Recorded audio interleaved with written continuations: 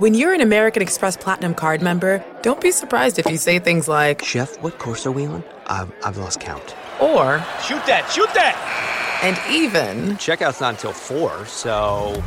Because the American Express Platinum Card offers access to exclusive reservations at renowned restaurants, elevated experiences at live events, and 4 p.m. late checkout at fine hotels and resorts booked through Amex Travel. See how to elevate your experiences at americanexpress.com/withAmex. Don't live life without it. Terms apply. An epic matchup between your two favorite teams, and you're at the game getting the most from what it means to be here with American Express. You breeze through the card member entrance, stop by the lounge. Now it's almost tip-off, and everyone's already on their feet. This is gonna be good. See how to elevate your live sports experience at americanexpress.com/withAmex. Don't live life without it. Eligible American Express card required. Benefits vary by card and by venue. Terms apply.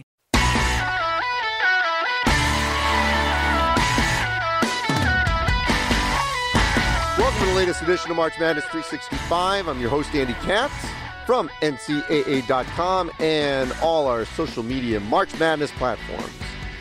On this edition of my podcast, I'll be joined by Vanderbilt head coach Bryce Drew, who lost one of the best point guards in the country, Darius Garland.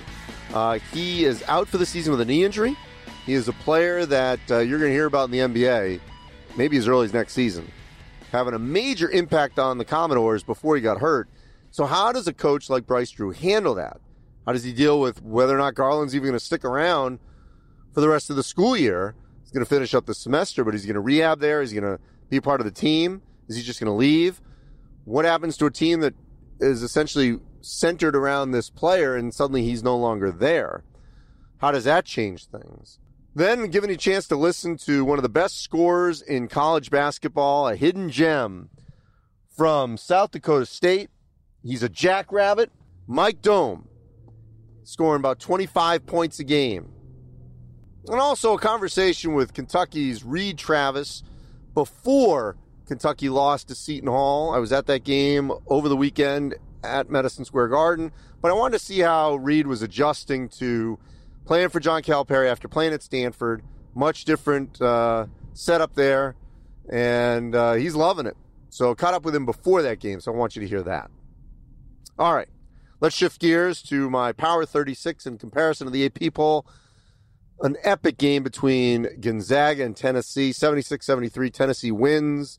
Admiral Schofield has 30. It's an NBA 3 for the Volunteers to win that game in Phoenix. And Tennessee, my team of the week on NCAA.com. My player of the week, by the way, a little sidebar, Yoli Childs from BYU. He had 31 in each of the two games against Utah State and Utah.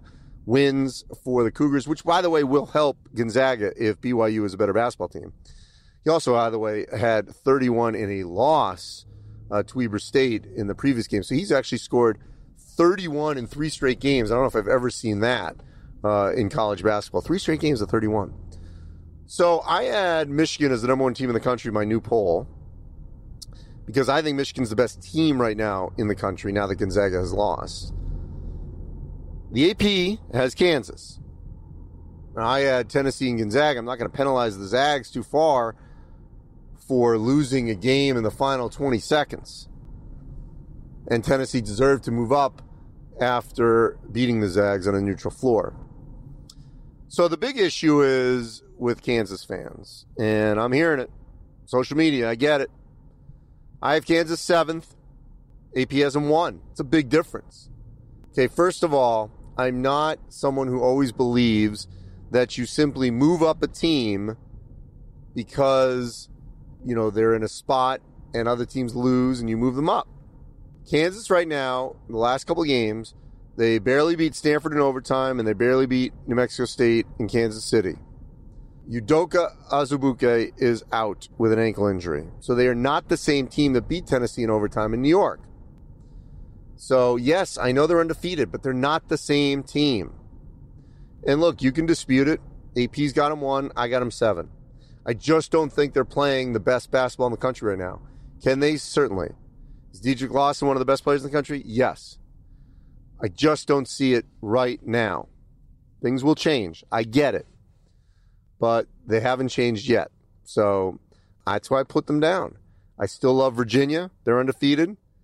And I like Duke better than Kansas right now. And I like Nevada better than Kansas right now. All that could change. And it's all legitimate arguments. Look, there's another one you could pick apart with me is Marquette. I had ahead of Indiana, even though Indiana beat Marquette earlier in November. Why is that? Well, Marquette beat Kansas State and Wisconsin, both at home. Indiana in the last 10 days does not have wins like that. But I at least ranked Indiana 17th, Marquette 13th. AP didn't even rank Indiana. They had them, off of 25, tied with K-State and Syracuse. So I got to get some credit for that. They didn't even rank them. Houston's another one of my climbers. The Cougars just keep winning. Won another one on the road. And then there's a lot of just mishmash. I'm still waiting for Auburn to play another elite game, beat Dayton. So we'll see how they do. So, look, a lot of movers and shakers. I think a lot of the biggest discussion, though, is going to be at the top of the poll. And I think that's where you're going to get a lot of disagreement right now. And that's fine. That's what we should do at this point of the season. So, a lot to discuss, a lot to debate. I want to hear from you on Twitter at @TheAndyCats. My Instagram is @TheRealAndyCats. Someone out there's another Andy Katz took my stuff. So Twitter at @TheAndyCats, Instagram at @TheRealAndyCats. And pick apart my poll. That's fine. It's all fair game. The Power 36 compared to the AP poll. Kind of a light week in college basketball with finals. I'll be on the road, though. We're doing some shoots out in Gonzaga, Nevada. Got a couple of BTN games at Minnesota, Michigan State. So I'm going to be on the road, but love to hear from the public.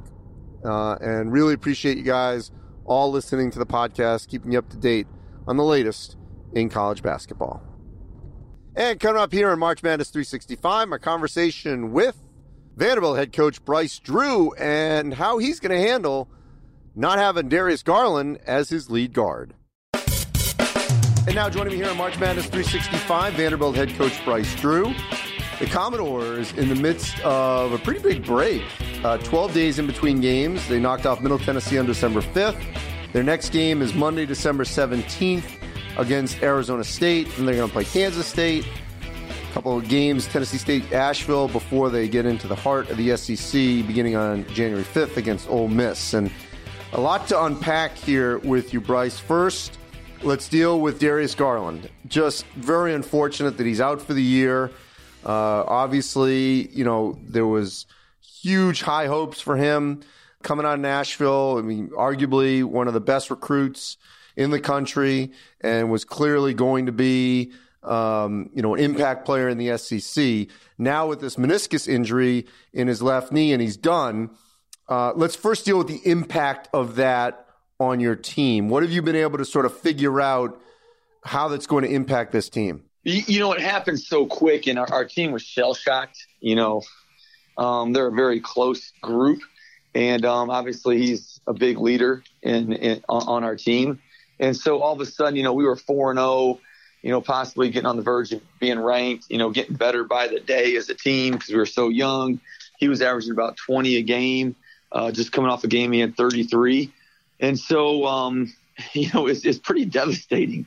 I had players tell me that, the locker room is just not the same and just certain things that as a coach, you can't really prepare for, but you can try to, make adjustments as you move forward. So it's taken, a good, I'd say, week and a half or so just to get kind of that shock, I think, out of the guys. And now it's becoming, more reality that he's not going to be there all year. So this 12-day period is really big for us. Gives us time to try to adjust some things without having him around. And how are you doing that? Well, we're going to have to tweak a little bit of our offense. We are very ball screen dominant with him. We wanted to keep the ball in his hands, similar to a Trae Young last year. It wouldn't be good coaching if you didn't try to get the ball in his hands for the majority of the game. So, we had kind of gone heavy on that side. So we're going to have to kind of rewind it a little bit, get a little more ball movement, get more touches, and have multiple guys try to make plays instead of, relying on just a few guys. So what do you think the plan is for him? It happened so early in his career. obviously there's a lot of hype. We saw last year with Michael Porter at Missouri where, he gets injured early, looks like he's out for the year, comes back essentially for like a game or two and still ends up going to the NBA draft. What are the conversations like between you and Darius and his family as to how to handle the rehab and where he will be within this program, even just for the rest of the season, and let alone beyond? They're gathering all that information right now, and so are we. A lot of what we've heard is that his draft status, will not be affected. Obviously it stinks that he's not out there playing all year, but he had played so well in the spring and in the summer, and he had played so well. We had a pro day. We had 51 scouts here. He was phenomenal that day. At USC we had, rows of scouts and he took over that game and helped us win it. So he's kind of done enough in a lot of scouts' minds from our feedback that, we're still thinking he's going to be a lottery pick if he decides to go. Is he around the program now? Yes. So he's taking finals this week. We have this big gap here because of finals. Finals weeks goes here a good week and a half, almost 2 weeks. So it's a long finals week. So he's here taking finals and rehabbing his knee. And, the plan right now is, for him to be around. But we're going to be talking here the next couple weeks and just make sure, the best direction for him in his future, we're all going to do. So what are the chances that he doesn't stick with the team, in the stretch run of the SEC and the rest of this season? Yeah, I can't speak for them because, obviously it's going to be their decision. But I would think that they'll be here, with the team. And, his rehab at the beginning, isn't that complex. And we have great facilities here, great rehab. And obviously once he gets back on the court, we can work him out. So, he has everything he needs here. It'll boil down again to their decision. So that's what we'll be, talking about next couple of weeks. Yeah, you had 24, 19 in your first two games. That second game at USC had 33 against Liberty. Ultimately, in the 5 games he played, he was leading in scoring with 16 and then 2.6 assists a game. So obviously a major piece of that. One last thing on him, or at least this whole thought, you want to recruit the best players. And if they end up being there only 1 year, so be it. And even if the rules change in 1, 2, 3 years, whatever, you're still going to have players like Trae Young who are not one and dones, who end up being one and dones and leave. At this juncture, what has this experience been like for you, to recruit a player who obviously, you fell for and has been really good up until this point, but may literally, barely be a major part of your program over the course of a season? Yeah, I think that's definitely a loaded question. I would take the for part of it, I would say, we're trying to, build a program here. We're not in an established, NCAA tournament team year in, year out right now. And so we're building. And we're high academic. And so high academic, the quick fixes are really, really hard. You have to bring in, freshmen that are good academically, that can make it here. And so, for him, he was just so special, being a local, hometown star, coming here to play, just all the hype surrounding him. And, I've gone back and you kick yourself, so many times for different scenarios. And there's really no other way we would have played it. He was the guy we wanted. He was the guy that we wanted to build around. And we thought he was that good that only being here even 1 year, that he could change the total trajectory of our program. And everything was going, that way. The first 4 games, everything was going exactly how you'd have wanted it to go until the injury. So, it's just something unfortunate, something we can't control. Now we can, control getting these guys better and recruiting guys, more guys in the future. So, hopefully we're deeper at a lot of these spots. With more, players that can really make plays. Well, look, it's all positives because you want other recruits to see that, you can go to Vanderbilt, you can be successful, and then if something happens to you, we're going to take care of you. We're not going to throw you aside. So all those are positives. You obviously are high character. So you're going to want, other recruits to see how you handle this situation. And if it, the opportunity presents itself again, you'll probably be back in that same position. On the court, when you guys go against Arizona State, who's going to be the point guard? Saban Lee. So Saban was playing the 2, and he and Darius were playing, tremendous together. And so Saban's kind of had to switch gears from scoring mode. We're trying to get him into more facilitating /scoring mode. And that'll take a process because all spring and all summer and fall he's been just in scoring mode. Then Max Evans is another sophomore. He'll play the backup point. So look, you still have opportunities. I mean, you got ASU, you got K-State in the non-conference. Two teams ultimately I think will be in the NCAA tournament. Yeah. So you've got two good chances there later this month. And then the SEC, where you're going to play Tennessee, which is clearly going to be a 1 or 2 seed at some point. You've got a game at Oklahoma. They're playing great right now. They're going to be a tournament team. Mississippi State, Auburn. I still believe Kentucky will be. So there's plenty of chances. It is still only mid-December. You've got this time together. What do you think right now is the mood with this group, even though you lost someone like Darius Garland, that this group can still be a factor and make its way to being in the mix to potentially getting in? Yeah, this the last game we had right before this break was Middle Tennessee State. Yeah, you won by 18. By 28. Oh, 28. I got to do my math. Excuse me. So, yeah. 28. Hey, we don't get many wins like that. Sorry. That's a 79, not a 69. But we played really well. It was our best defensive effort. We held them to 51 points. And it was a great sign for our team. Kind of our identity before was we're going to outscore you. We're going to make quick possessions on defense. We're going to get out in transition. We were extremely good in transition.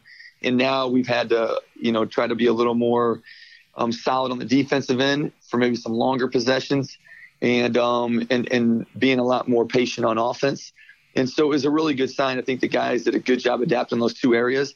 And it was by far our best defensive game of the year. So that was something great to build on, going into this tough Arizona State game that we have coming up. Well, I really still believe you guys are going to find your way to be in the mix in some form because you're that good and you've got still plenty of players around that certainly can get it done. And it's a league where there are going to be opportunities. And I said you've still got a couple in the non-conference. Bryce, as always, I really appreciate you taking some time to spend some time with me to discuss the situation. You're the best, Andy. Thanks for having me on. Up next here on March Madness 365, my conversation with a hidden gem in college basketball. You're going to hear about him in March. South Dakota State's Mike Daum. And joining me here on March Madness 365, Mike Daum from South Dakota State. Anyone that frequently listens to me, my favorite nickname in college athletics are the Jackrabbits. I'm still waiting for my Jackrabbits gear, Mike. So just at some point, you're going to have to make sure that I get that. Not you personally, but got to make sure that I get my Jackrabbits gear. So, all right. So you're doing what you've always done, which is score in bunches, and it's been very plentiful. You're averaging 25.2 points a game, 10 boards. This is what you've done consistently since your sophomore year. 25, 23, 25. You even started out in double figures as a freshman at 15. You had 42 points against Southern. You are feeling it right now. How so? It's crazy. You kind of talk about the numbers and, you don't really realize it. For me personally, it's just waking up every day with a good attitude, making sure that I can control what I can control, my attitude, the energy I give out each day. And, I'm really just trying to do whatever it takes to help this team win the next game. But in what way, and I know you flirted with maybe thinking about the NBA, but in what way has your game improved? I would say definitely a lot of it came with me changing my body, taking better care of it. I think that led to me being able to increase my range, increase my foot speed, kind of overall the look of my body, maybe look more, play the part and look the part more than I did last year instead of being a chubbier looking, a lumberjack looking guy. Other than that, I think a lot of it is just come with working hard each day and getting so many extra shots up. So look, you guys have a great opportunity later this week. You're going to be at Nevada. They are, a top 10 team. A veteran group, guys that are going to be in the league, the Martin twins, Jordan Caroline. What do you need to do in this team for you, first of all, to be able to score the way you've been scoring? Because if you can do that, you guys have a chance. And then how do you guys handle a physical team like that, especially on the perimeter and the small forward position to be effective? Yeah, no question. Nevada's playing some excellent basketball this year, and for us, it's just going to be going in with such an unbelievable amount of focus determination, and we just got to be super locked in on the defensive end. For me personally, I feel like for me to get things going, I need to put all my focus around getting other guys open and getting other guys scoring opportunities, and then that's when I feel like I'll find the ball in my hands and with the opportunity to take and make shots. Those guys are all good, and like you said, they got guys that are going to go to the NBA on their team, and for us, it's just going to be locking in and having this, just this grit that we're going to have going into that game. The pressure that you guys face come March, I don't think people fully grasp, because as good a season as you can have, you still got to win most of the time the tournament. And that's been the case with the Summit. Take me through what that pressure's like when you know you've got a team that can compete for a potential win in the NCAA tournament, but you got to get through, the teams in your league, whether it's Omaha, North Dakota, Western Illinois, you name it, just to have that opportunity. Yeah. As I look over it and as I've been through it in the years, I feel like when we can get our guys to just buy in each game and just focus on getting better each day, the pressure kind of disappears for us.